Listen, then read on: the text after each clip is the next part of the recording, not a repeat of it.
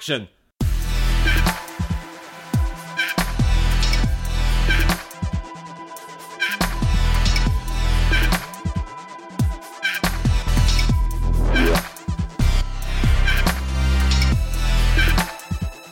Welcome to Torn Stubs, the Trash Movie Podcast with me, Robert Gershenson, photographer and head of podcasts at Trash, which can be found at movetotrash.co.uk. And Joshua Winning, the greatest film critic you've never heard of. And we went to the movies this season. We watched all of Xavier Dolan's films that are available to us on Blu-ray and or streaming services.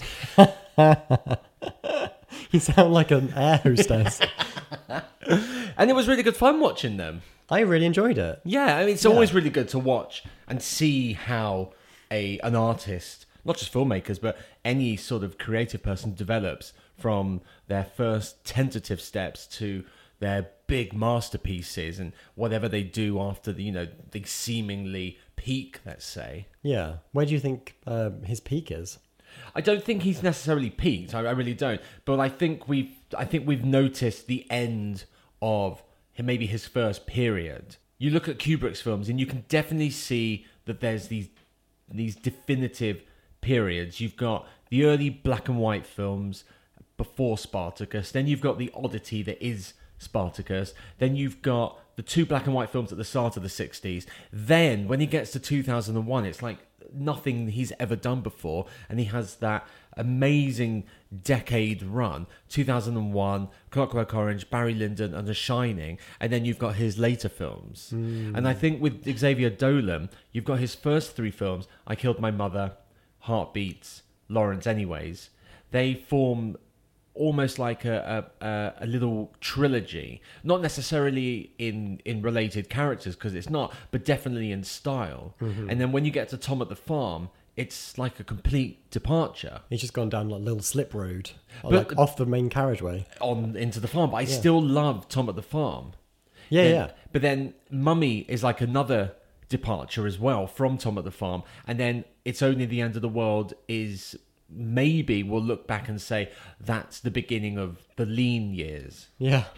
Well, I mean, he just turned 30. Yes. And he's done those 6 films, and then John F. Donovan, which obviously hasn't been released yet. And this new one. So he's done 8 films in 10 years. We've basically just watched his entire 20s catalogue. Yes, we have, yeah. We've seen him progress through his 20s. And now, when you hit 30, you maybe start to think about things a bit differently. You start to look at life. I did. Yeah, you just see life differently. He's enjoyed a certain amount of success. He doesn't necessarily have anything to prove, and except for maybe if he would like to work in English language cinema, which he has done. He has done, but I mean, it still hasn't come out, and it was made. It was completed 2 years ago. Yeah, it was. Yeah. So yeah, it'd be interesting to see what who 30s Xavier Dolan is, because your 20s are very much about reflecting on, or I mean, 20s are about partying, right? It's embracing your newfound freedom. Yeah. But then it also reflecting slightly on what the fuck is going on. What is your life? I didn't feel that way until I hit 30. Oh, really? Yeah, no, not at all. Like the 20s was, I mean, looking back, you can only say this in hindsight. I think 20s was me maybe trying to find my place, maybe thinking I'd found my place. But then when you hit 30 and something clicks in your head, you realise like, I've not got anything sorted yet. So the last 6 years has been about me, putting flags down and realising that maybe that was the wrong flag to put down. So then I have to move that flag and then move that flag. I think that 20s often are, you almost feel like you're on a treadmill and you're trying to find your place in the world and you're constantly discovering things. Yes. And I think that is definitely reflected in Xavier Dolan's movies, where he is making a mark and he's looking for his identity in the films. He's exploring different visual ideas. He's obviously processing a lot of stuff about family, because everything's about family. Everything to him is about family, because every single film, that's the strand. That is the theme. No matter what, even if it is, it's only the end of the world. That is maybe the purest thing about family, because there's nothing else really happening in that film. It's just family. It's just a family, and there's nothing happening.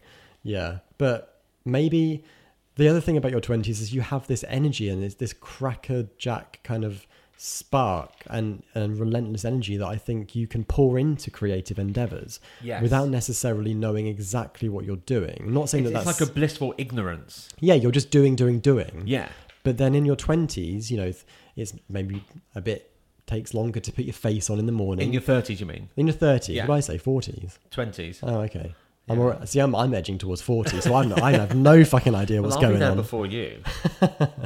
But yeah, in your 30s, maybe you lose that crazy fire kind of energy, and you start to think more with your head. I don't know. That's kind of I how don't know it is if with you. me. Well, I don't know. I haven't lost any of my like creative fire.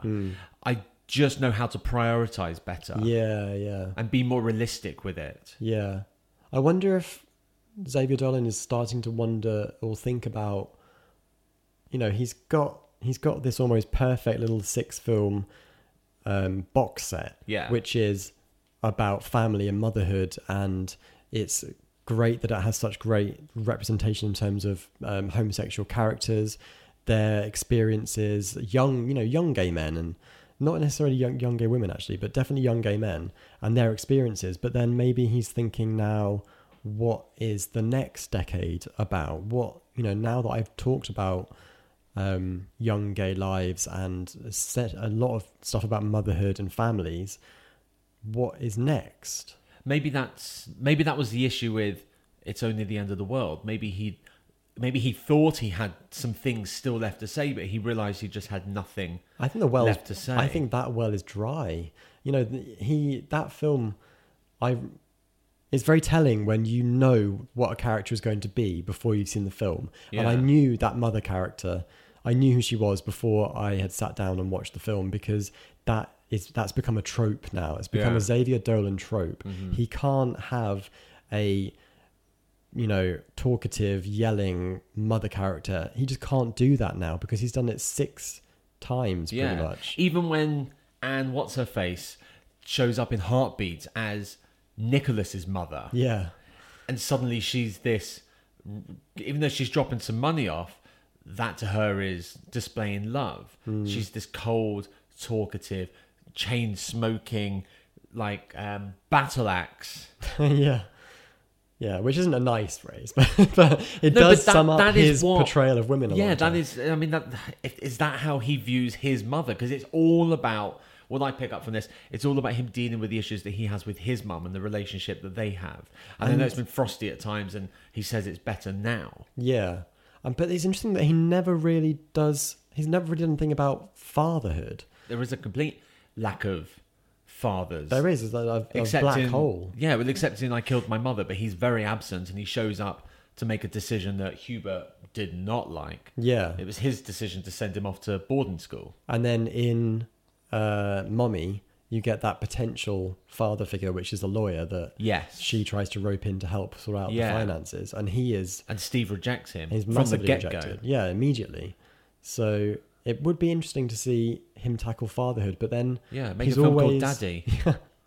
Daddy's home, but he only ever draws from his own experiences, which is what the best creatives do. So I don't know if he would have anything to say about fatherhood unless he became a father. He's not ready himself to talk about it yet. No, maybe not. But I think the mother thing is over. The family thing is over. So what do you see as his future? Well, it's interesting that his next film, Matthias and Maxim, I think he's just finished shooting it. And it's a return to a more obviously gay storytelling for Xavier Dolan. And he's talked about how it's about these 2 friends who are the title characters, and they have to kiss for a short film that they're making. Okay. And they that kiss makes them realize that maybe they have deeper feelings for each other and they might actually be gay. And so it's exploring it's 2 straight actors. Two supposedly straight gay men. One of them played by him. Yeah, one of them played by him. The other one played by Harris Dickinson from Beach Rats. Oh, of course. Which obviously is just perfect. Yeah, of course. So yeah, it's interesting that is his next film, because it looks like him returning to gay cinema purposefully Yeah. and wanting to do that. He's talked about how inspired he's been by Call Me By Your Name and Beach Rats and Moonlight and all the great God's Own Country, all the great, that swell of gay cinema that we've had in the last few years. Underline the G, it's all about gays. We had the education of Cameron Post, or the miseducation of Cameron Post. Post? I haven't seen it yet, but it's weird that, I mean, I think the marketing unfortunately buried that film because they tried to tag it onto the same kind of style as Call Me By Your Name, the writing. It was terrible, that poster. It was awful. I haven't seen the film, but... It's a decent film. Yeah, but it just seems that when people talk about queer cinema, what they actually mean is gay cinema. Yeah. Because the 4 films there are gay films. Yes. They're about men. Yeah, true. But that is his experience. Like, he is a gay man. So true, I feel like, you know, and we've had that discussion about representation of your own voice and stuff. But yeah, so does Matthias and Maxime, does that represent him looking at sexuality in a new way? Or I don't know, like, he's talked about wanting to look at homosexuality as a grown up. Yes. You know, he's 30. He's 30 now. Yeah. He is now 30. He's a grown up. So previously he explored homosexuality when he was much closer to the age of the characters that he was portraying. So yes, like early 20s, teenagers. I killed my mother, where the character wasn't out to his mother. Yeah. So there was the secretive about it. Then there's Heartbeats, which is very much about a gay man falling in love with a supposedly straight, possibly giving off some sort of bi or gay vibes. Yeah. So it's an obsession film. Yeah. And obviously Tom at the Farm, which is probably the most sexual of the lot. Yeah, that's true, actually. Is Matthias and Maxime a reflection on how society is looking at sexuality so differently, even to going back 10 years ago to when Xavier Dolan made I Kill My Mother? It was, you know, now we're talking about sexuality as much more of a fluid thing and something that isn't set in stone, which is something that I think Xavier Dolan has always championed and thought about, but maybe now he's reflecting on it in a different way. And there's more space for these conversations now in film, I think.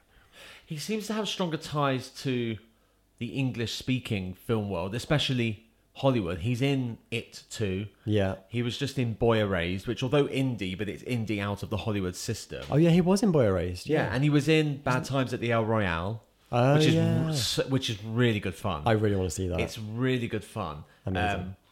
But he's in it very briefly, and he's exceptionally good. I mean, he's a brilliant actor. I don't think people give him enough credit. He's always spoken about in the terms of Canadian filmmaker, but he's an exceptionally good actor. Yeah, and I love how he talks about the difference between acting and directing. Yeah. He says, when you're acting, you're letting something out, and when you're directing, you're absorbing everything. Which I think is... I can kind of believe that. Yeah. But I wonder is he the sort of person that could suddenly be hired to do the Star Wars film or the Marvel film or something like Neil Gaiman's Sandman, that adaptation? He's very cerebral. Yeah. He's a very internal thinking filmmaker. So is he able to... Like, if he was given such a big budget and a big IP, let's say, would he end up making something that's considered a failure like David Lynch's Dune? Yeah. Or would he end up making something like The Last Jedi, which is probably the most cerebral of all the Star Wars films? Yeah, I just feel like I don't really know, but with Xavier Dolan, I feel like he makes a film when the mood takes him, or he makes a film about how he's feeling at that time.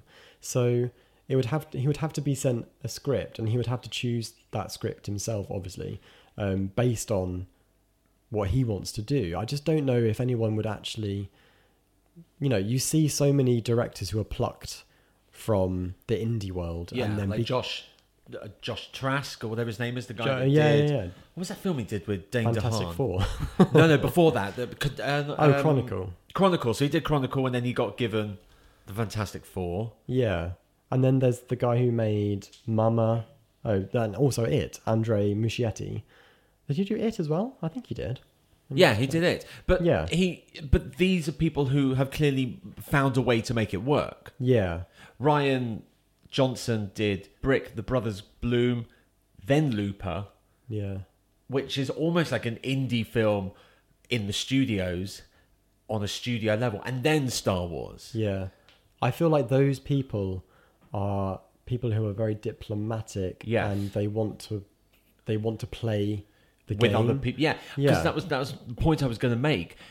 Xavier Dolan seems to be about him, not in a selfish way, but in a creative way, in the sense of he has he has final cut. It is about him. There doesn't seem to be that many people that he's willing to collaborate with. He keeps working with the same people, and also, why should he give up his creative control? These are his films. So if he then suddenly has to go work for Kathleen Kennedy at Lucasfilm, is it going to end badly? Is he going to suddenly be cast aside like Lord and Miller and Colin Trevorrow? And is he going to be fucked over like Gareth Edwards? Yeah.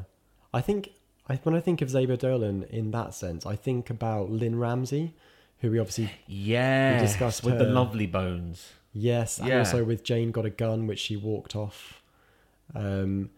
People like that who are very vocal about what they want to make. They have very specific visions, and they're not going to compromise. And they want to make the best film they can within their set criteria. And if you are a producer and you're worried about money and you're going to start trying to push the director around, Xavier Dolan's going to bite back.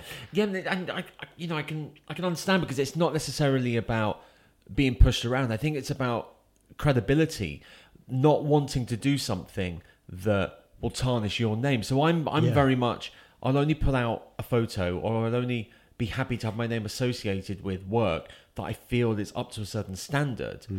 I'm happy, there's work out there of mine that I think has been interfered too much, so my name's not on it. I just don't ask for my credit. I'm happy that it gets put out with no credit. But the stuff that I'm happy with, it's got my name on it because I'm happy with it.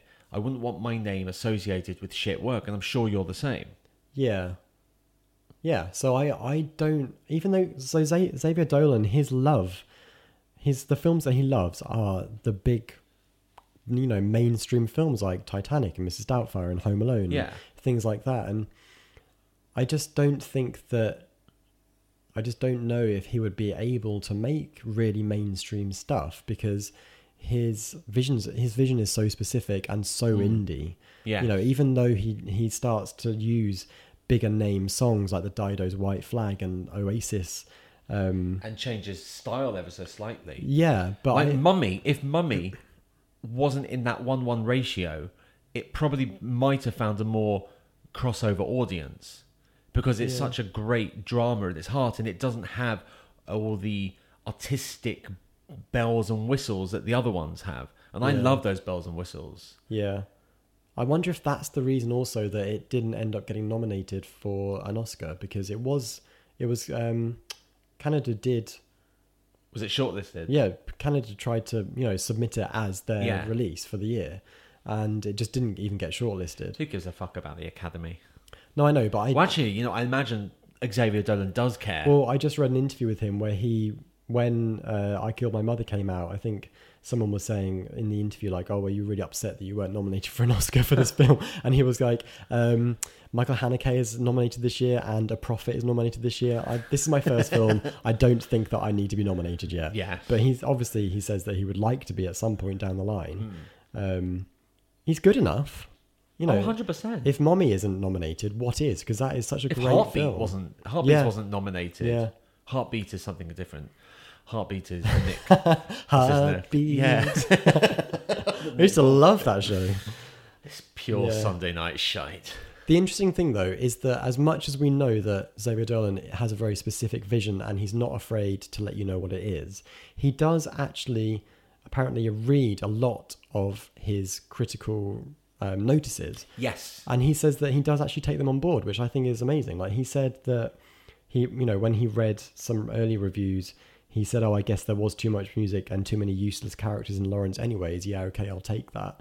And it's like, yeah, interesting. So you're not just stamping your auteur mark on things and saying, Yeah. it's perfect, I'm done, I'm moving on now, darling. Like, he actually is looking to learn and grow Yeah. as a filmmaker. Well, I think as any creative, you have to be humble enough to know that other people might know better. I can't be objective about my work. I can only be subjective. I can try and be objective, but I do need a pair of fresh eyes, and I have my peeps. I have my people that I go to when I need advice. I'm sure you do too. You have people who proofread your work and then tell you where you're shit and tell you where you've done good. Yeah.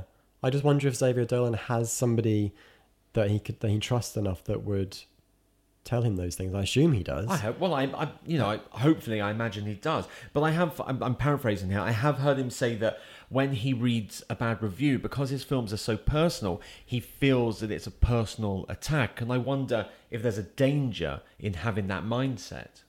Yeah. That might be a maturity thing as well. I don't know. But maybe also the volume. Like, even though his films are small-ish independent films, Yeah. people are still watching and reviewing his films a lot consistently. So it's not just the fact that people might not say kind things. It's also the fact that there are so many people talking about him that you must feel a little bit under attack. But to take it to heart so much is... But it's because they are such personal films, and you can feel how personal they are. Yeah. He's not just making, a random sci-fi fantasy thing. Yeah. He is writing anecdotally and directing anecdotally, and you can tell that he really puts his heart and soul into his films. Did you get any bad reviews on your books? Oh yeah. Like, I've read... Did you give a shit? Yeah, at first it was like, you just kicked out my back teeth. But I I've heard that saying before. I just made it up. No, I think you can tell. I do try to read most people who actually are kind enough to review my stuff. Yeah. Because I think, you might have some good points. And you can often tell within the first few lines if what they are saying in a bad review is going to be constructive and useful, or if they just want to troll and vent. But do you take on board... I mean... Obviously, Yeah. It must feel shit to get a bad review, but do you actually go, oh, actually, that person's definitely got a point? Yeah, absolutely. Yeah. And do you then make a conscious effort to keep that in your mind when you're writing the next one? I think that, like when I wrote my first book, Sentinel, someone wrote a really awful, horrible review. But one of their weird... Sorry about that. Yeah, no. one of their weird criterias was that there wasn't a character in the book in a wheelchair. And I was like, yeah, okay, I'll take that. There isn't a character in the wheelchair in the book. Yeah. And even though that review was actually really quite nasty and it didn't really make a lot of sense, it did really make me reconsider representation in my books. And so they're all in wheelchairs now. Now they're all in wheelchairs and they all live on the moon. Did you put a wheelchair user in? I didn't, but I I know. I identified there was no wheelchair users. That's the message here. I identified, but then I didn't write any in. Yeah, but it did make me think. Okay, I need to think about representation in my books, because I didn't realize that was something that I was responsible for necessarily. Well, you're a white man writing from a place of so-called privilege. That's what we keep being told, and we're not all. It's not binary. We're not all just the white man. I am Jewish, I am gay, I am more of a minority than I am a majority. I'm a majority because of all minorities added up. Yeah.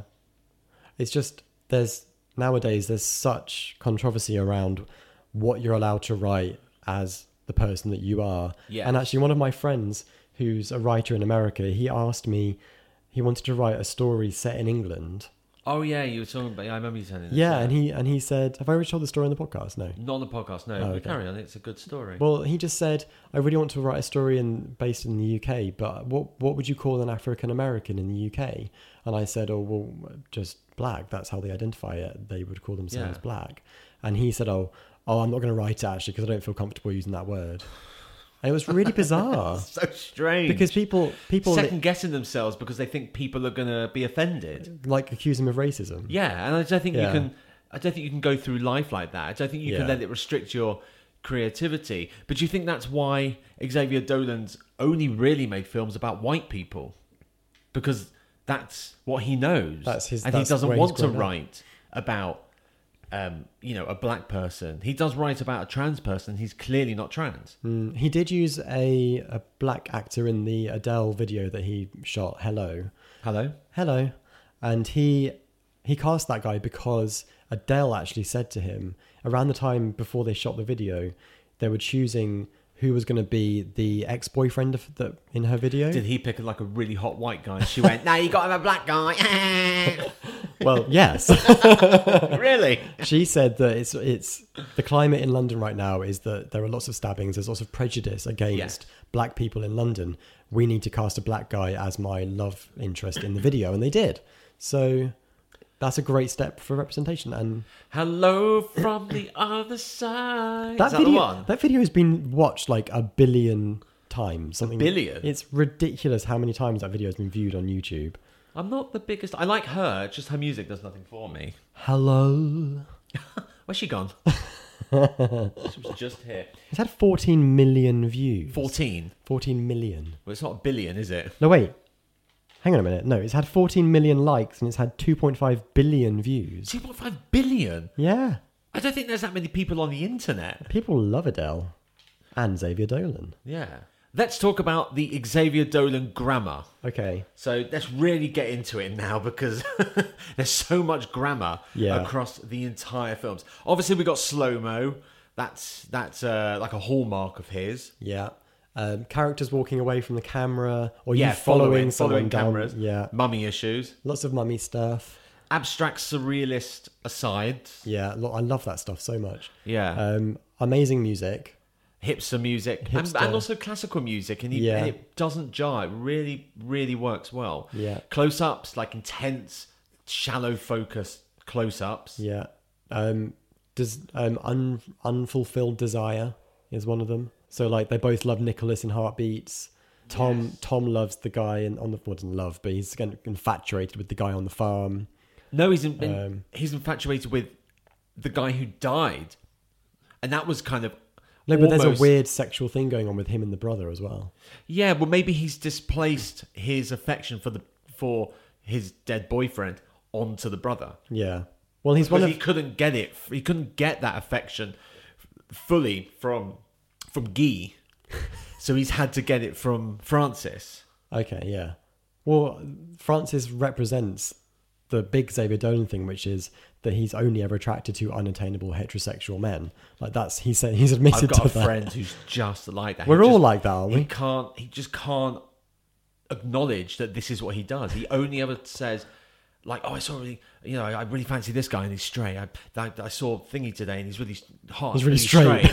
It's just like, you just only like straight guys. It's never gonna happen. It's self-hate. It's like a form of self-hatred. It's like what's his face? Paul Bettany in the Da Vinci Code, just constantly whipping himself. Flagellating. Yeah, flagellating. What is that as well, though? What, flagellating? No, but is it because you don't actually want a real relationship? You want a fantasy boyfriend? Maybe. You can't deal with the reality of having an actual... Maybe it's an internalized gay hatred thing. The velvet rage. Yeah. And the shame and all that. He frames characters in the middle of the frame. Like Wes Anderson. Yeah, but even when he's shooting in like 135:1 or 16:9, his characters are still in the middle. And if he was to reduce it to a 1:1 or a 4:3 ratio, nothing would be lost from the framing. They'd still be there. Yeah. So it's almost like he always wants to do that, but they're always in the middle. Yeah. The sex scenes, they're never gratuitous. They're very sensual. They're very joyous. Yeah, and often with fantastic music. Yeah, so you have the sex scene in I Killed My Mother, which is like almost like a time lapse, sped up, and it's very artistic, just shot from above. Then you've got the color casts of the blues and the greens in Heartbeats. Those. do you want a moment alone there, Rob? What's a what? Do you want a moment alone? Don't look at me. You just glazed. Your eyes have glazed. I just think it's a very interesting way to present sex, because the cliche thing to do would just be have people fucking like in a Paul Verhoeven movie. Yeah. But here he's actually turning it into an art piece. It's like a dance. It's choreographed, and it's he's using color in a way to represent what the sex means to the characters. So in It's Only the End of the World, and he's remembering the flashback of the having sex with the guy with the long hair. Yeah. It's all very warm tones. It's very, whimsical, and It was like a scene out of a Stephen King adaptation or something, like a Bon Jovi video or yeah, but something it's like that. very romantic and Yeah. like rose tinted glasses. It was so sexy. It was, yeah. But I mean, it could have been just bums and dicks and this, that, and the other, Which is also but it welcome. wasn't. It's welcome, but it's not. It's just interesting that he doesn't present sex like that. And he never It's like- really shows naked bodies. No, not really. He's never had a bare ass in his films. No, but why? But why? Why do you need one? No, I know. I If agree. it's not gonna, No. if it's not gonna add anything to the story, No, I and totally the narrative agree. and the characters, why but include it? he strips his characters down in so many other ways that it's interesting that he doesn't do it in a clothing sense. Yeah, his characters always say, but in regards to Oh. smoking, I'll quit on my birthday. Yeah, and they also say "c'est spécial." Yeah. L'especiella. I can't say it. How'd you say it? "C'est spécial." Especiella. And I also really noticed that the French Canadian accent is so completely different to actual native French. I can't tell the difference. Like Only they- when they speak English can I realise that there is something going on there. Oh right, well because in It French, sounds quite guttural, almost like Yeah. South African. and they curl things. Like in French, you say un deux, and in French Canadian, they say un deux. It's like a country version of French. It's- Well, look, I had a drink with a Canadian friend the other week, and he said that even the language there's quite a vast difference. So if someone who grew up in Quebec speaking their version of French went to Paris, there would be language issues. Well, you know that Mummy, when it showed at Cannes, they had to show it with French subtitles because Di has such a strong accent Yeah. in French Canadian that they actually couldn't understand her in France. Oh my god. So imagine having double like French and English subtitles on a film that's already 1-1. But they can put them on We the wouldn't be able to see side. anything. Put them on the side. Like Chinese or Japanese. Just down in a row. Yeah, I like it. Yeah, I like it. Okay, well done. Okay. Let's talk about which visuals really stand out for you. The clothes flying in the air with that new era song by, I forgot what they're called, Montana or Montara in Lawrence Anyways. Beautiful, love it. Yes. The popcorn, is it popcorn or is it cotton wool in Heartbeats? Oh yeah, like marshmallows or something. Yeah, something Yeah, it's flying. marshmallows because Marshmallow. they heat them on the campsite. Then like he puts it in Francis's mouth, doesn't he? Francis is. Francis, yeah, Francis. That's Xavier Dolan's character. Oh, right. Francis. He also used the name later in Tom at the Farm. Oh, wow, okay. Yeah. Yeah. Obviously the bit with Pierre, which I just is my idea of heaven. Which just bit? like that Pierre bit in It's on the end of the world. Yeah, yeah. The umbrella hug, the reassuring, like put Yeah, the umbrella so beautiful. over him at the end of Heartbeats. Yeah. Just a really sweet way to say we're friends again. We're good. Yeah. I got you covered. Yeah. And the Pollock painting, time lapse in I Killed My Mother. Yeah, yeah. The snow in Lawrence Anyways. The snow. Yes, it's snow coming down and then it's almost like blocking everything out. It's just a wash of Oh, snow. yeah. The extreme close-ups in Tom at the Farm when the old woman is losing her shit. Oh, God, yeah. Why that's- didn't he talk to me? And the image How of does the... he die? And that before that, you get the cameras looking up out of the box as they're looking inside. It's like they're looking into a coffin. Yes. Very, very clever. Yes. Yeah. In my notes, I've just got Fred, wet, poetry. What film is that? In Lawrence Anyways, when she's reading the poetry, it's like one of the surrealist asides. yeah. And the room has just been bombarded with like a waterfall indoors. Yeah. I really hope that Matthias and Maxime goes back to that expressionist, surrealist Yeah. imagery because it's so beautiful, and no one really is doing that. I don't think at the moment. Well, that's his thing. That's his thing. He needs to do it again. Yeah, he should really run with it. Go back. Anytime anyone's in slow-mo in this film. Yeah. Oh, actually, even in Mommy, when he's spinning around on the trolley, it's just beautiful. Or when she's walking through the party in Heartbeat and it goes from slow-mo and then just goes normal speed in one continuous shot. Yeah. Really gorgeous. And when the frame opens up in Mommy, it's just mind-blowing. Fred entering the party and Lawrence anyways.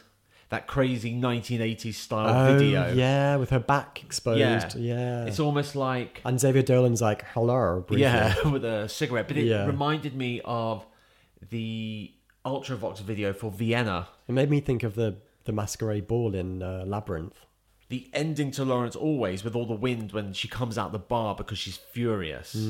Actually, I lie. There is somebody else doing that sort of visual stuff. Who? And it's Sebastian, what's his face, the director of A Fantastic Woman.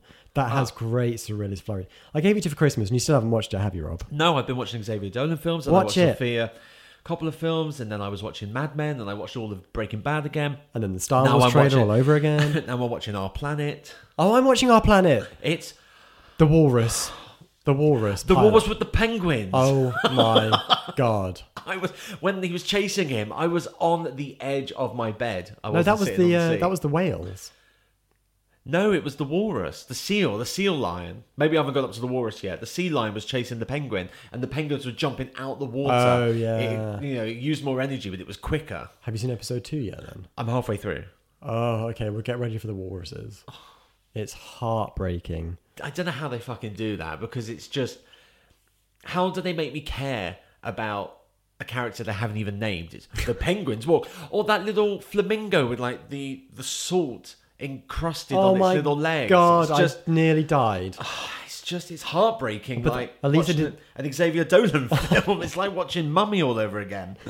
Oh, right, let's move on to the quiz before I cry. Oh no. So, how closely were you paying attention? I had to read a lot when I was watching these films, so I may not have picked up on because of the subtitles. Yes. I just thought maybe you were like reading books at the same time. No. Question 1. This is from... So one question per film. Okay. So this is from I Killed My Mother. How long was Hubert in the video store for? 45 minutes. How do we know? Because his mother screamed, "You're in there for 45 minutes!" Yeah, 45 minutes. In Heartbeat, what did Francis and Marie each buy Nicholas for his birthday? One of them bought a boat hat. A boat hat? A boater. A boater, yep. Who bought boater. that? Marie. Yes. And the guy bought him a beautifully ridiculous tangerine-coloured jumper. For like 250 French Canadian dollars. Yeah. Which I don't know what that translates to in £2. real money. In Lawrence Anyways, what year did Lawrence and Fred meet? 1986. 7. Ah, so close. In Tom à la Fern, Yeah. or Firm, what did Francis name the calf in Tom's honour? Bitch face, Oh, not face, the other end. bitch ass. Bitch ass. Bitch ass. Yeah. Oh. In It's Only the End of the World. What, we just skipped Mommy. Oh, yeah. Why did I skip Mummy? Where's my question for Mommy? And stop saying Mummy like that. It's Mummy. You can ask me a question about Mummy. I completely forgot about Mummy. I forgot to put them in the list. But anyway, so I'll ask my questions, then you can ask me all about Mummy. My mummy. What name did Catherine and Antoine name their child? Oh, I didn't pay attention to any of the child She stuff. spoke about it for no more than 10 minutes. I know. Antoine. No, Louis. Or Louis. It's the whole point of the scene. I know. I knew it was one of the other characters. Question. Oh, you asked. I've got one more question, but you asked me one about Mummy that you could think off thanks. the top of your head. Okay. What is the name of the law that is passed that means that a... Oh, is it S14 or something? Yeah, it is. SC14. No. S14. Well done. Okay. And my final question is, when is John F. Donovan coming out?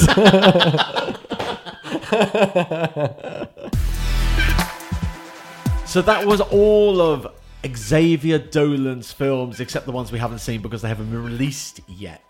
Boo-hoo. We're taking a short break. We're back. We're taking a short break. And we will be back soon. We are going to watch all the films of Quentin Tarantino. Can we do an outro in honour of Xavier Dolan? In what way? Can we say goodbye the way that Mrs. Doubtfire says goodbye at the very end of Mrs. Doubtfire? Yeah, you can. Yeah. I mean, I don't quite... Oh, what? You want to read the Okay. letter that he writes about... Yeah. No, not the whole thing. You were like, yeah. Like this is... Your whole life has been sort of leading up to this point. When you saw it in 1993, you said, one day I'll read this letter on a podcast. And your mind said, what's a podcast? I don't know. They haven't been invented yet, but I will read it out. Because I do voices. Can I do it at the end? Yes, you can do it at the end, Okay. Joshua. This is just as much your podcast as it is not yours. Yeah.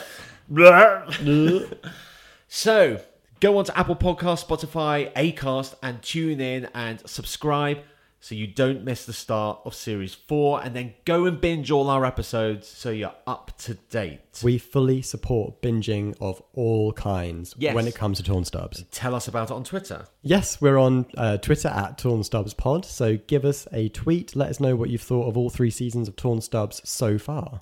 And while you're at it, go and listen to Track by Track, the Trash Music podcast. That podcast you will find at whichever podcatcher you get your podcasts at.